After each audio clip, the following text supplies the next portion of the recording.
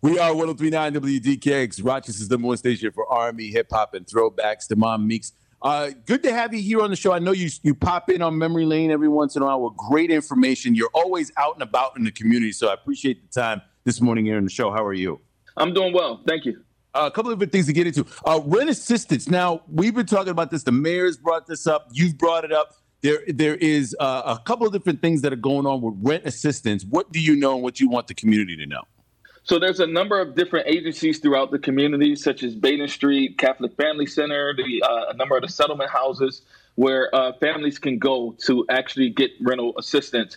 And I can tell you, being at the table, being one who voted in favor of a rent moratorium, that was based upon recognizing the challenges that are upon us with the pandemic.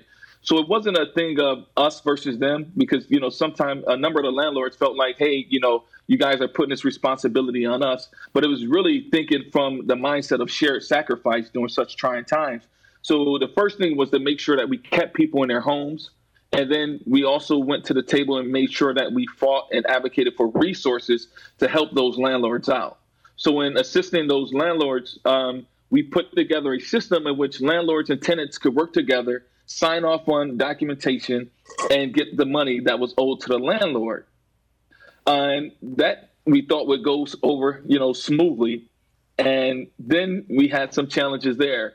We received calls from landlords where it was like, hey, well, this person is refusing to sign off on this documentation so that I can get the money that's owed to me. And they're refusing unless I give them a percentage of the money. Percentage of the money? Wait. Talk about. Percentage of the rent that they owe, they want a percentage of before it gets to the landlord? Yeah. And, this isn't the majority. Got a few calls on this. And we was like, well, that wasn't, how this legislation was meant to, go into play. It was meant to make the landlords whole. So based upon that, recognizing some of the challenges, we actually had a extraordinary session a few weeks ago, and we had to go down to Albany and look at how could we implement some needed changes. So now there's a new system in place where landlords could actually apply for these monies and in an effort to being made whole. And the way that it would go through OTDA, which is the Office of Temporary and Disability Assistance. Okay. And it hasn't rolled out as of yet, but there are monies there. And what we found is there were some landlords who were just stuck because their tenant decided to move without filling out those that paperwork to make them whole. All right. So now, if you're a landlord and a tenant moved, but you had not received rent for X amount of time during this pandemic, you could still be made whole by way of the resources that the state has. All right. So what do they have to do? Tell me so we could tell them. Because if somebody's listening to this right now, like Demond's talking to me, I need to know exactly what I need to do to make sure that we get this straightened out.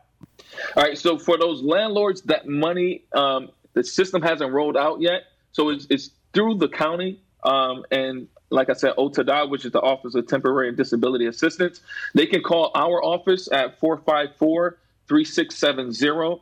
As soon as we have that information, we'll forward it to them. So if they were to call us now, we can just put them in a database. And as soon as the state say, hey, the resources are ready to roll, we'll hit them with a phone call or an email and make sure that they're in tune and they're getting their resources. Okay. All right. Yeah. Because there's a lot of people out there. And I hate to say that you're absolutely right. The word is stuck. There's a lot of landlords that are really stuck and some tenants, not all, but some tenants did them wrong. And this pandemic's coming out. We know the moratorium, I think, is supposed to end by January. We'll see if that happens. But there's just a lot of people that are going month to month that own property, and they're deep in the hole on this, Demond. Yeah.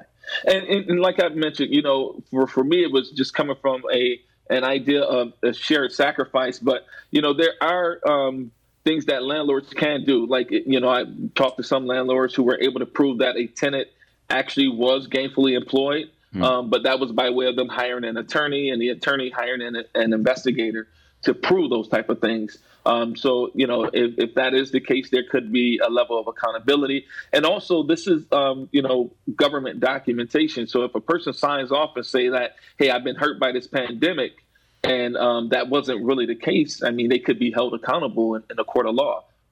Wow. Interesting. Yeah. All right. Suleiman Damon Meeks, is always good to know that you're fighting out there for a lot of different people out there. Appreciate the work you're doing. Thank you. And we are 103.9 WDKX.